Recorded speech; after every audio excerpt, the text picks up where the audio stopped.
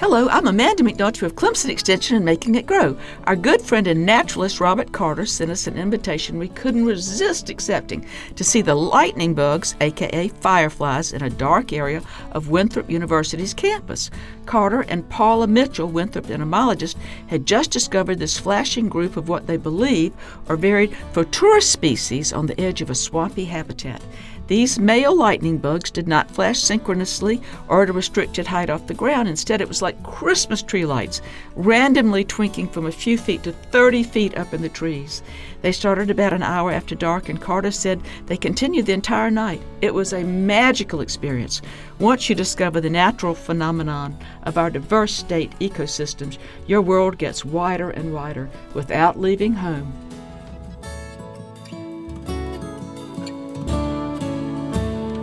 Funded by South Carolina Farm Bureau and Farm Bureau Insurance.